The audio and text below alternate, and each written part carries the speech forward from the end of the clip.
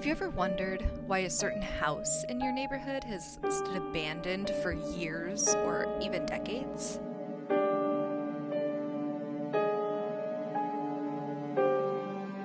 Or maybe you've heard about a terrible murder in your town, but you've never known exactly where it happened.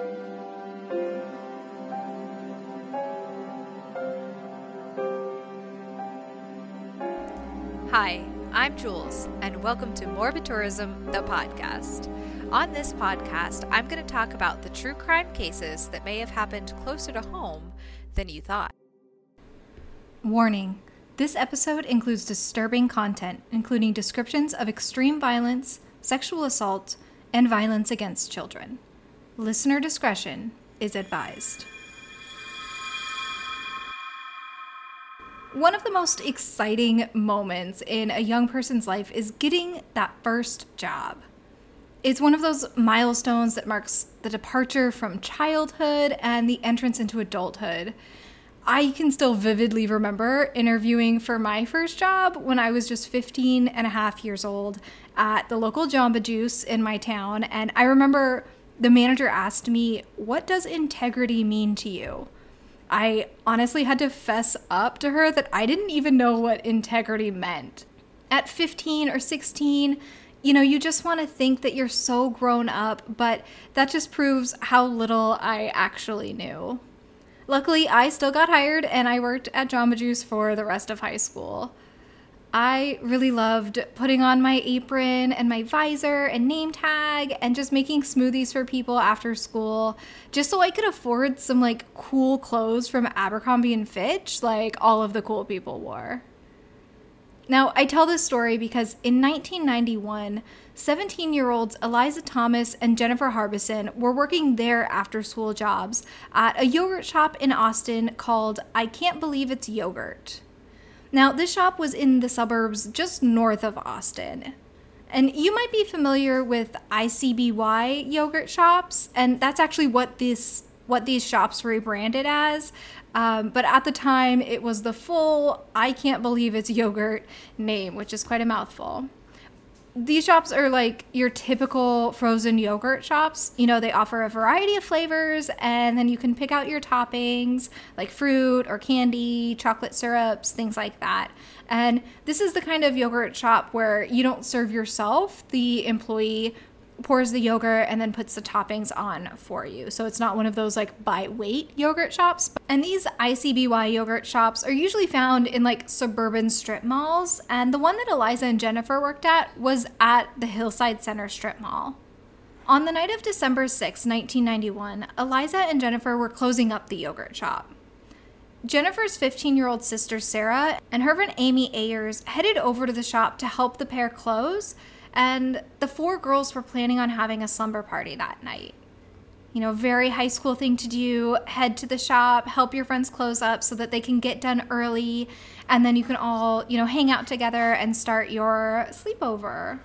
A little bit before closing time, the shop had several guests inside, enough that a small line formed. A man or a young man near the end of the line was memorable to some of the other guests for a few reasons. This young man was acting kind of erratically, and he even asked one of the other guests that was in front of him in line if the man was a cop. But the guest was not a cop, but still very confused by the question. The man then asked if he could use the restroom in the back, and Eliza and Jennifer allowed him to go use the bathroom. Instead of it just being a quick trip to the restroom, though, the man took a suspiciously long time. And I need to describe the way that this shop is set up in order for this to kind of make sense. So basically, when you walk in the front door of the shop, there's kind of tables all around, there's booths along both sides of the shop, and then the counter where the yogurt and toppings and checkout stand is kind of along the back wall opposite to the front door. There's an opening next to the counter that allowed for the employees to go into the back area, and the bathrooms were located in this back area, kind of where the walk-in freezer was and the manager's office and all of that kind of stuff. So it seems like it was almost like an employees only bathroom, but it seems like they sometimes allowed customers to use that bathroom since that was the only one that they had.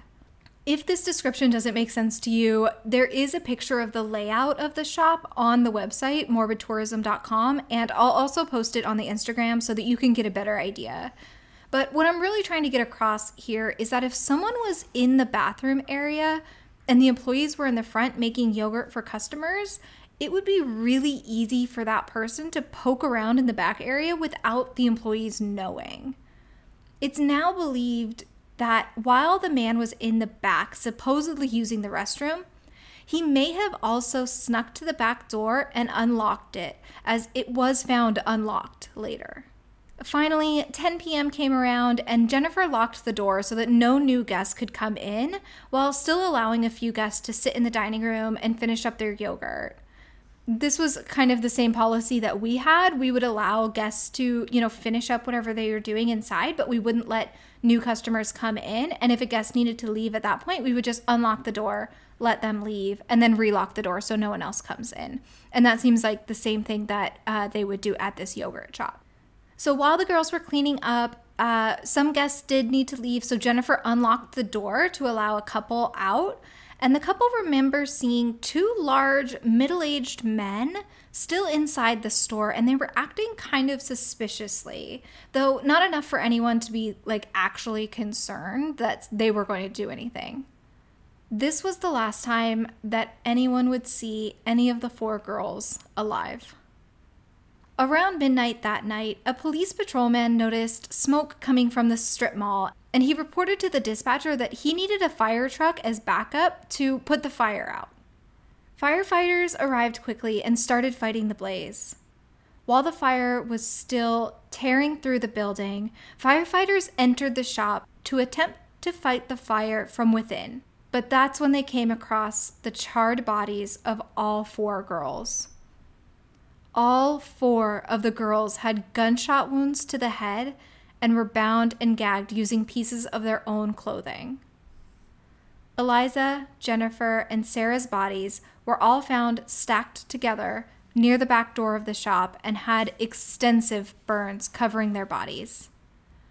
Amy's body was found several yards away from the other girls, and although she had actually been shot in the head twice, it's believed that she survived being shot, and after the perpetrators had lit the blaze and left the shop, Amy had pulled herself towards the front of the shop before succumbing to her extensive injuries.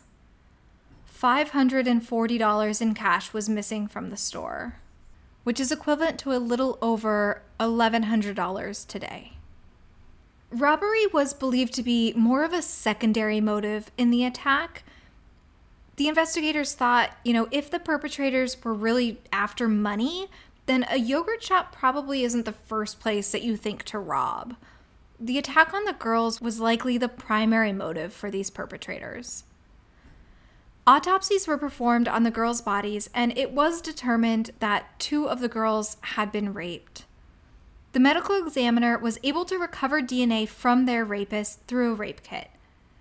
All 4 girls had received execution-style gunshots to the back of their heads, and 2 different bullet types were found, which led investigators to believe that 2 different perpetrators may have been involved, although the DNA that they collected was only from one man.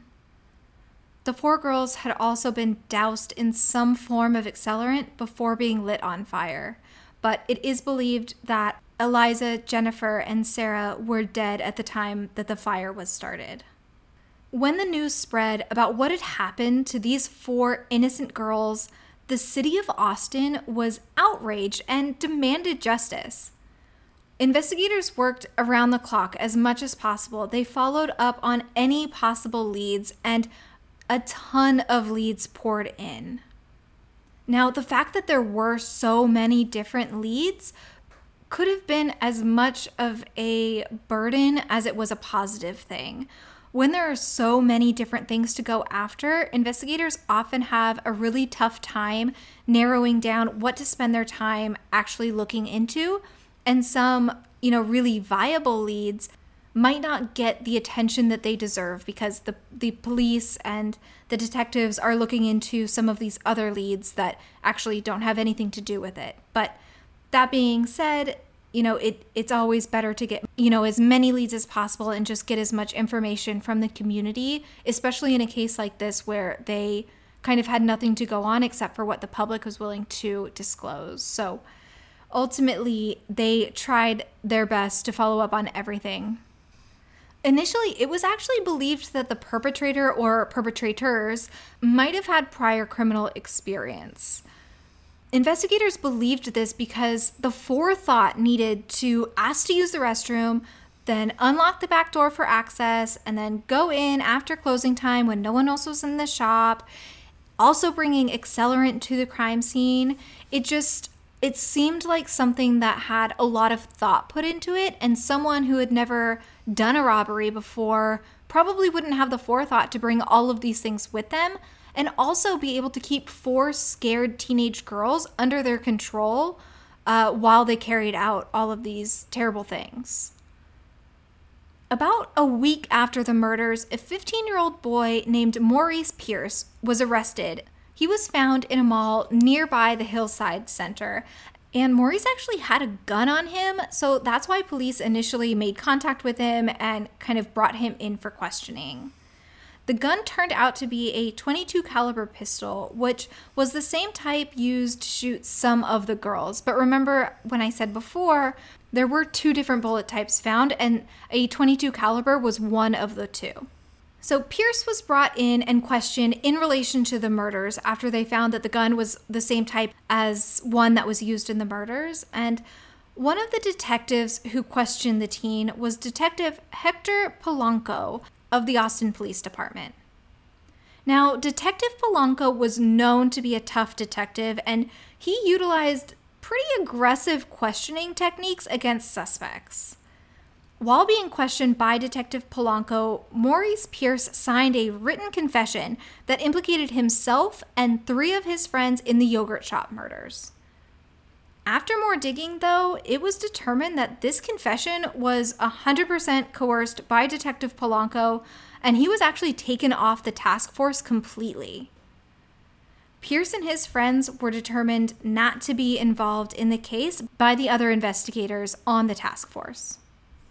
Dozens of other people were brought in for questioning. Like I said, there had been so many leads that were called in, so many tips, and so they ended up bringing in 342 suspects in relation to the murders.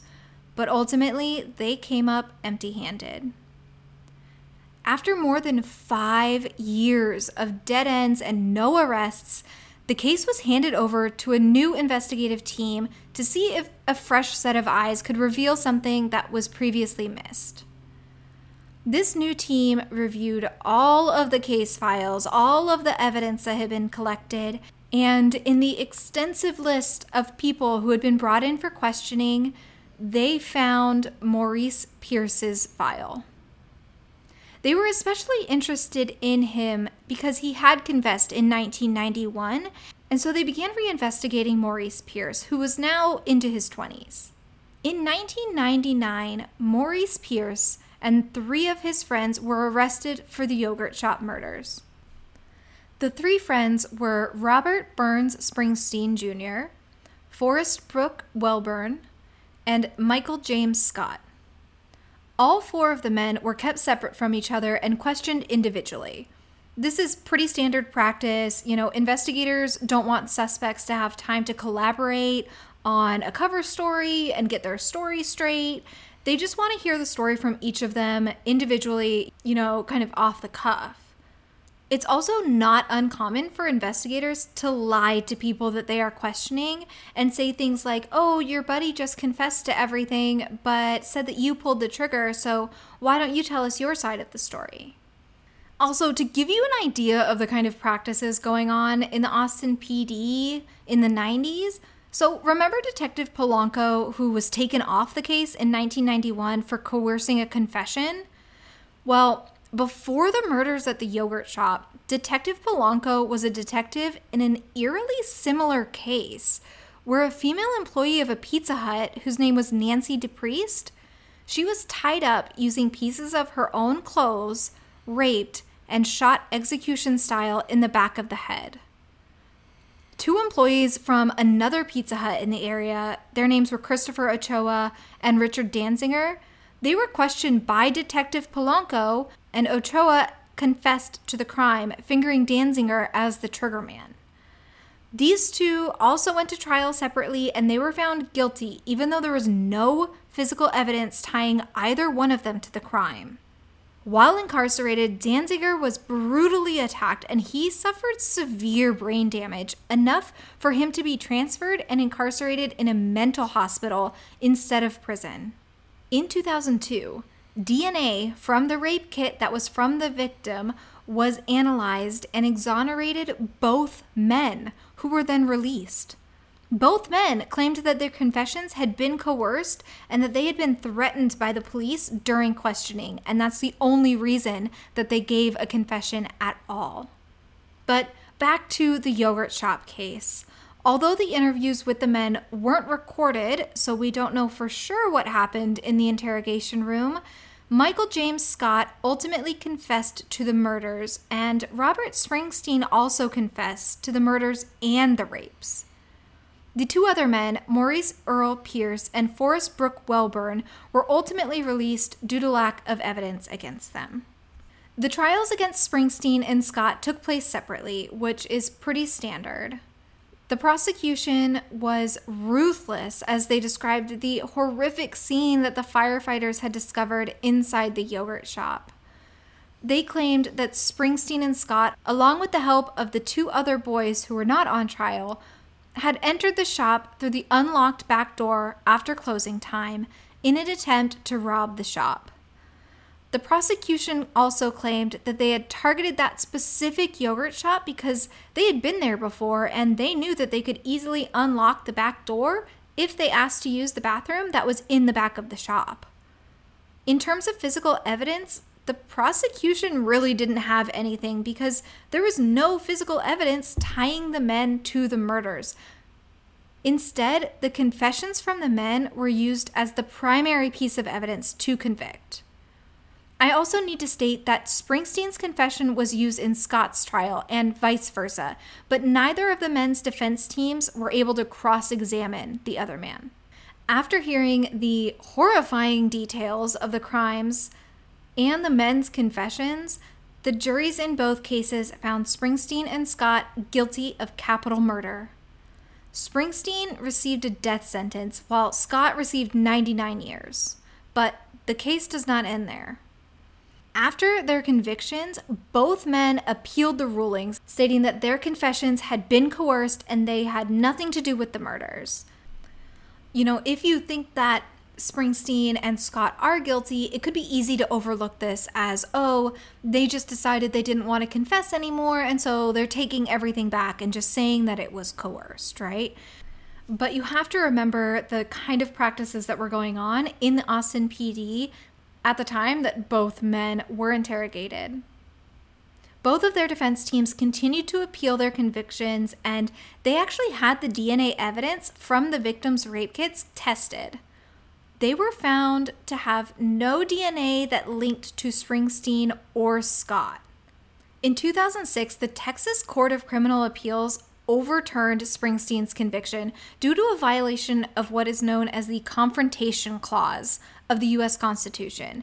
So I had never heard of the Confrontation Clause, but apparently this means that if someone is making an accusation against you and that's being used in trial, you have the right to cross-examine that witness or confront them in court.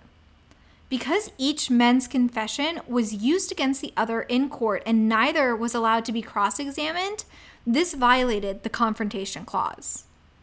But just because Springsteen's conviction was overturned, it didn't mean that he was immediately free. The DA was still pushing to reinstate the conviction, and he actually brought the case all the way to the U.S. Supreme Court, who denied the request to reinstate the conviction. Again, this doesn't mean, though, that the men were free. The DA was still pushing to retry Springsteen for the murders. While all of these requests were happening, both Springsteen and Scott remained incarcerated. Finally, on June 24, 2009, a Texas judge ruled that both men should be freed on bond while they awaited their upcoming trials. Later that day, the DA released a statement that neither of the men would be retried until they were able to identify whose DNA was found on the victims' rape kits. Although the DA also stated that they were certain that Springsteen and Scott were involved, but they couldn't risk taking it to trial until they knew whose DNA that was. Just 4 months later, the DA dropped all charges against Springsteen and Scott, neither of which received any sort of compensation for the time that they were incarcerated. In 2017, investigators attempted to identify the male DNA found on the rape kits using familial DNA. Now, true crime aficionados will be familiar with this type of DNA profiling. Essentially, you find someone who is related to the perpetrator, and using genealogy, you kind of trace that family tree back. You look at everyone in that family tree that this DNA could possibly belong to, and you start narrowing down, okay, who was in the area at the time, who could have committed this crime. The DNA was submitted to a database operated by the University of Central Florida. Investigators were thrilled when they received a familial match to the DNA, but elation quickly turned to disappointment.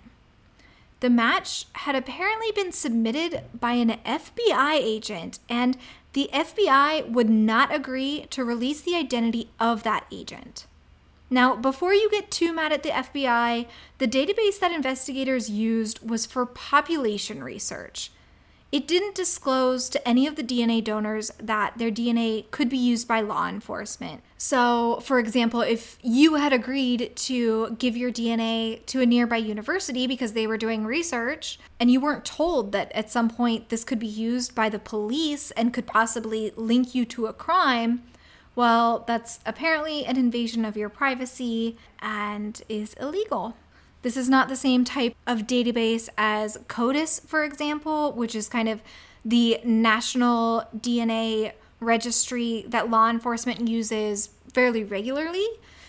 This is a privately, owned and operated database, and so they could not breach the privacy of the DNA donors by using that DNA to then identify a murderer.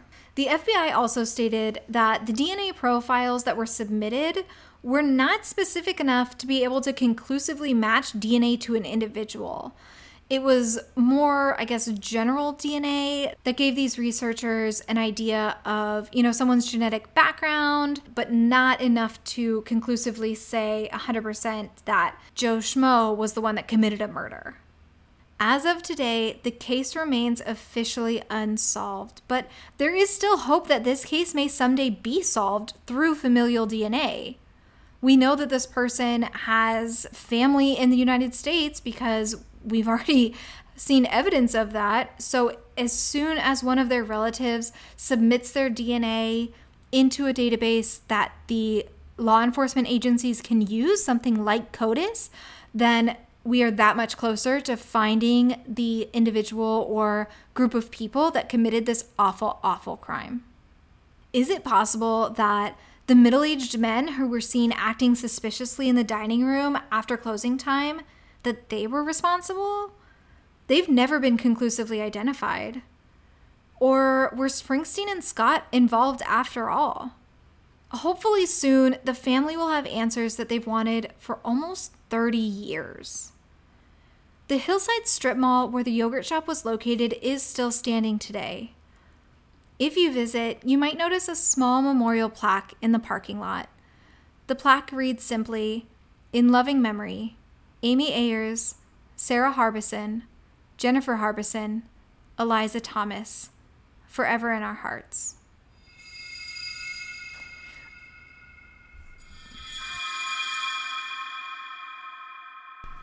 Thank you for listening to this episode of Morbid Tourism about the Austin Yogurt Shop murders. If you like learning about morbid locations, subscribe to Morbid Tourism on Apple Podcasts, Spotify, or Stitcher. And please leave a rating or a review and let us know what you think. New episodes will be released weekly. Between episodes, you can visit www.morbidtourism.com to learn about more morbid locations. Follow us on Instagram @morbidtourism. This podcast is researched, hosted, produced, and edited by me, Jules Kruger. Additional research by Amanda Pukert. Sources for this episode include Wikipedia, My Favorite Murder Podcast, thetruecrimefiles.com, a Texas Monthly article titled Under the Gun, and the Innocence Project.